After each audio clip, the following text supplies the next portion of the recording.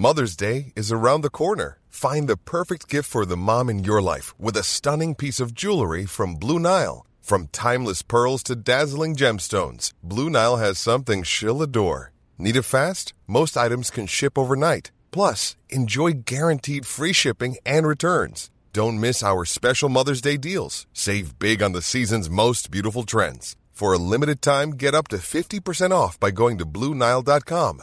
That's BlueNile.com. FM 104 Sunday Night Live with Shireen Langan. You've been fighting for a really long time now, so what got you in it in the first place? My cousin Andy Howson, he brought me down to the gym. I was playing a lot of football and stuff. I was only 13 at the time, but I played at a really high level. I was trialling at professional clubs and stuff. He said, "Oh, do you want to come down and try it for a little bit of extra fitness?" I went down, I did one session, I fell in love straight away.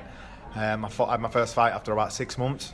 20 years later, I'm 33 now, I'm still fighting, been fighting at elite level now since I was 18. I had my first fight at world elite level when I was 18, and I'm still doing it now, 15 later, 33 years old. So, oh my God. Yes. Looking back in your career, is there anything that you would have changed if you could go back and do it now? I love it. I've done everything and more. I lived in Thailand for 2 years. I fought all the best Thais. I've won 8 world titles at 3 different weights. I have literally done everything that I dreamed of, but there's still goals that I'm still wanting to achieve. I still want to keep fighting at the highest level for at least another 3 or 4 years. I feel at the minute I'm better and stronger and faster than ever. I've got a lot of experience up here in my head, and obviously my body's working better than ever at the minute as well. They say a male athlete's in his prime from 29 to 34. I'm 33 at the minute, so I think the next few years are going to be the best of my career.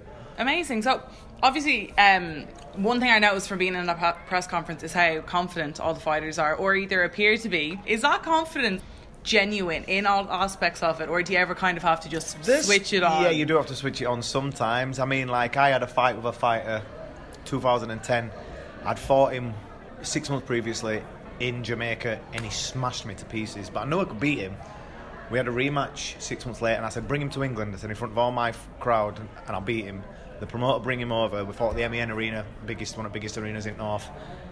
And I remember someone came up to me and said in an interview before me, and I just stood there stiff like that. They said, "Oh, you look so strong, you look so confident." I was stood like that to mask my legs doing that because I was terrified, you know what I mean?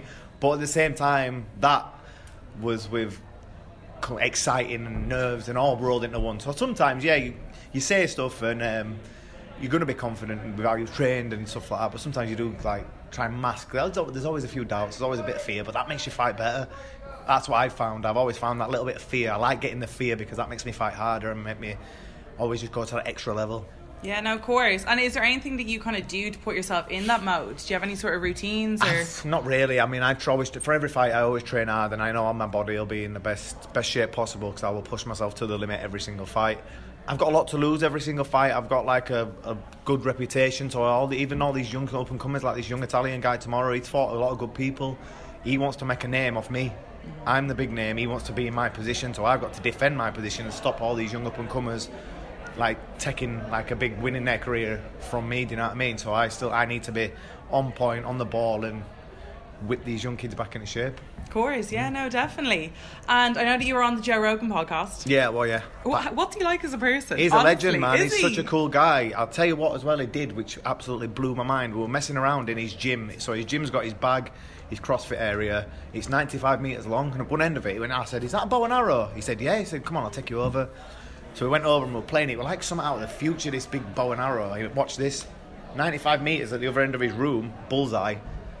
He shot the dart from 95 metres straight in the bullseye. I'm like, how the fuck did you do that? Oops, sorry, excuse the language. I'm like, how did you do that? He went, obviously when I'm hunting my animals, I need to be able to kill them dead. I don't want to like injure them or anything like that. So yeah, well, that was one of the coolest things I've ever seen. Like 100 metres, no, 95 metres is a long way.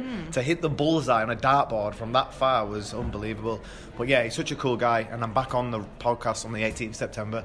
Amazing. Yeah, so that's Vinny's 50th birthday. So we're going to go on the podcast, and then me, him and Joe are going to go out for a few drinks and go around. Yeah. He's a really cool guy. I speak to him regularly still, and we stay in touch. He wished me good luck earlier for my fight and that. So nice. I only saw something on Facebook earlier on that apparently he has one of the strongest leg kicks in the world. Oh my God! I held pads for him, so I was training him and we were doing a little bit. And then the first time he kicked me, I nearly flew through a wall. But what people don't realise is He's only my height, but he's 90 kilos. He's jacked. He's strong. He trains every day. He's really fit. He looks after himself. And he's probably one of the fittest 50-year-olds I've ever come across. But yeah, I really enjoyed training with him, so hopefully I'll get to do a bit of that with him next time as well. Yeah, no, definitely. And then obviously I need to touch on, because we heard in a press conference about how someone was asked to retract their statement when they were talking about killing the person in the ring. Do you think that there does need to be changes to certain regulations, or no? Or is it just I mean, I've never heard of a death in Muay Thai, to be honest. I think we've had two recently in the WBC without being through boxing. A lot of that's head trauma. I'm not actually sure what's said in that statement, but you got to be careful what you say sometimes. I mean, sometimes people get a bit excited, a bit in the moment, a bit heated, and it gets taken out of context. I'm pretty sure it didn't mean he wants to actually kill anyone. But like I say, you do get a bit excited sometimes, and you just need to be a bit more smart about what you're saying when especially stuff that's getting released to the press like that. You don't want any Thai boxing only just hitting the mainstream now. You don't want anything that's going to knock it back down. Do you know what I mean? So, of course, yeah, no, because I was actually going to touch on that with you as well. Obviously, like I've seen a rise because I'm now in it, kind of. But do you think that there is a rise around certain countries? I know there is, because my first fight, I fought the main event of a show on, I was about 16, 17. I fought the main event, there were about 600 people in a leisure centre. Last month, I fought on a card, and there were 15,000 people there. So from me to go from that to that, I can see it happening now. Yeah. I've seen it, and there's a lot of idiots around, just player haters, who say, oh, Muay Thai will never go anywhere. I'm watching it become one of the biggest sports in the world, and it's worldwide recognition. I mean, that were in China where I fought them, from the 15,000 people there. I'll fight in England in October, there'll be 5,000-6,000 people there. When I was main event on the shows 15 years ago, there were 500-600 people there. I'm watching it grow. I'm watching the money come into the sport. I'm getting paid more now than ever. I know some 21-year-old fighters who are on big money that will change their lives. Everything is changing in Thai boxing. It's just getting to that level now where it's going to really hit the big time. Yeah, no, amazing. And it's like, obviously it's so worth it, because people literally dedicate their lives to sport. Yeah, like that's what I see.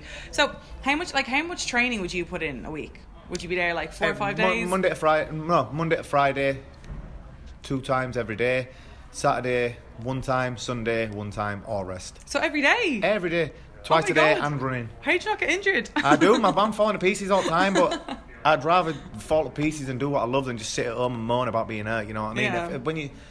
I don't think any fighter gets through any fight camp without picking up some sort of injury. You've got to have the fighter's mentality and just get on with it. I remember when I lived in Thailand, sometimes I was having like 2 fights in a week and stuff, because I was fighting for money out there, and the money wasn't great, but I wanted to stay there and keep my reputation. So it would either keep fighting for the money even when I were injured, or go back home to my mum and dad with my tail between my legs. Yeah. So it would either fight or do it. So I've just learned how to do it over the years. I mean, I only fought 5 weeks ago, and I had an absolute war with a Thai stadium champion over in China. And we actually absolutely knocked the shit out of each other. And I could have pulled out of this one. A lot of fighters would have done. But I wanted to fight. I'm a fighter, that's what I do. So I got myself back in good condition, and I'm ready to put a show on again tomorrow. Amazing. It's such a different mentality, because I only announced on air last week that I was meant to have a novice MMA thing next week, and I hurt my knee, and I was like, I'm not doing it. No. I haven't been in the gym since. I can't remember the last time I wasn't injured. I'm always carrying some sort of knock. Like, obviously I picked up quite a few in my last fight, because like I said, it were an absolute war, but you just learn to like work around them, and just I've got a lot of different stuff that I used for them now, like cryotherapy and stuff like that. That went around a few years ago. That works wonders for me. We have some massive Irish names in the Muay Thai industry, like Cian Cowley, who have moved over to MMA. Cian, yeah. Would you ever consider moving over to MMA? No, I don't like MMA. I respect it, and it's a great sport, and I teach a lot of MMA fighters to stand up, but it's just not for me. I'm a stand-up fighter. My style is just to stand up and war.